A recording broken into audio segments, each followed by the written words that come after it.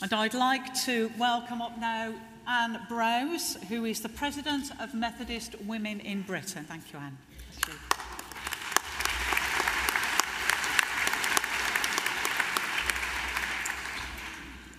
Are you going to ask me my favourite hymn at the end? Because I've been getting it ready. I just want to say how lovely it is to be here. Only my second time at Daffodil Day here. I came last year for the first time and sat somewhere in the middle just to see what happened. And I was the only person from Devon then, and I think I'm the only one today. And the way I cope with 2,000 people in front of me, I must confess, is to imagine you are my school children from 2 years ago, but you are so much better behaved. I want to take you back and say to you, do any of you remember the school's radio broadcast, Singing Together? Thank you. I thought it was just something in my era, but it started in 1939 and ran for 60 years. And every Monday morning we were marched into the school hall to sit around the radio and to sing together. I have a friend who is a primary school teacher, and a singing teacher came in to give individual lessons to the children in her class. And my friend told the singing teacher that she could not sing. Nonsense, he said, everyone can sing. And so he agreed to give her lessons. She had 2 lessons, and when she turned up for the 3rd lesson, he was packed up and about to leave.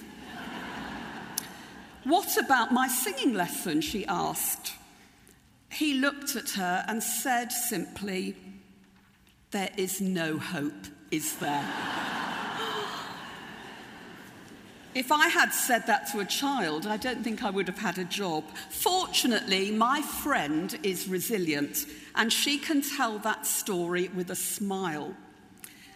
But I wonder, and this is not hands up, I wonder how many people here have been told to stop singing because you don't sing in tune, or being taken quietly to one side and asked not to come to choir practice next week. And I don't know if you saw the BBC News a couple of weeks ago. There was an amazing item on about a tuneless choir. A choir for people who have been told they can't sing.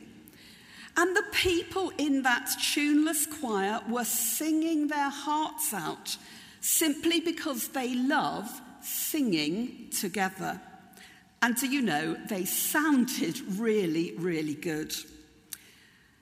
So join the tuneless choir, because isn't that a wonderful picture of the welcome which Jesus extends to every one of us? To come as we are, not perfect, not having to have our lives all sorted out and in tune, because Jesus promises very clearly that no one who comes to him will ever be turned away. And it is so important that we sing out the story of the love of Jesus, that we sing out that love in our words, but also in our actions.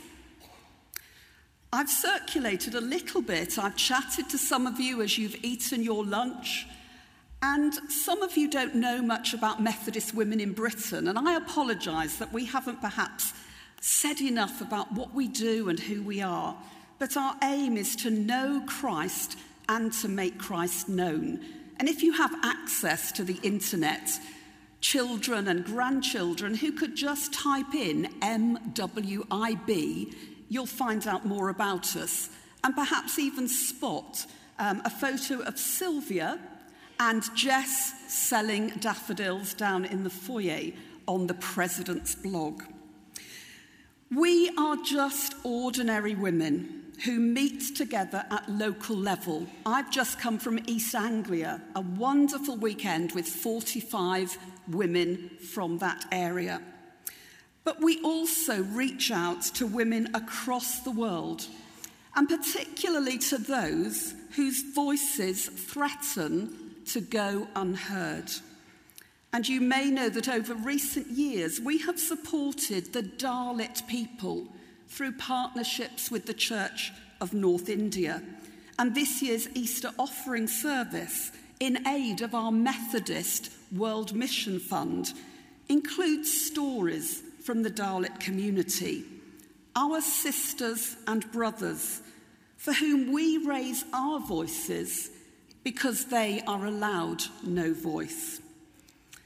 And in this same hall, on the afternoon of Saturday the 21st of May, there will be a special concert in support of the Dalit campaign. Paul Field and Garth Hewitt, and I know those names will ring bells with many of us, will be singing together here, and we would love you to come and join us. As my daughter has said to her friends, where else can you enjoy a concert in central London for just £5? I want to close with challenging words from a song by Tim Hughes. We must go, live to feed the hungry, stand beside the broken. We must go.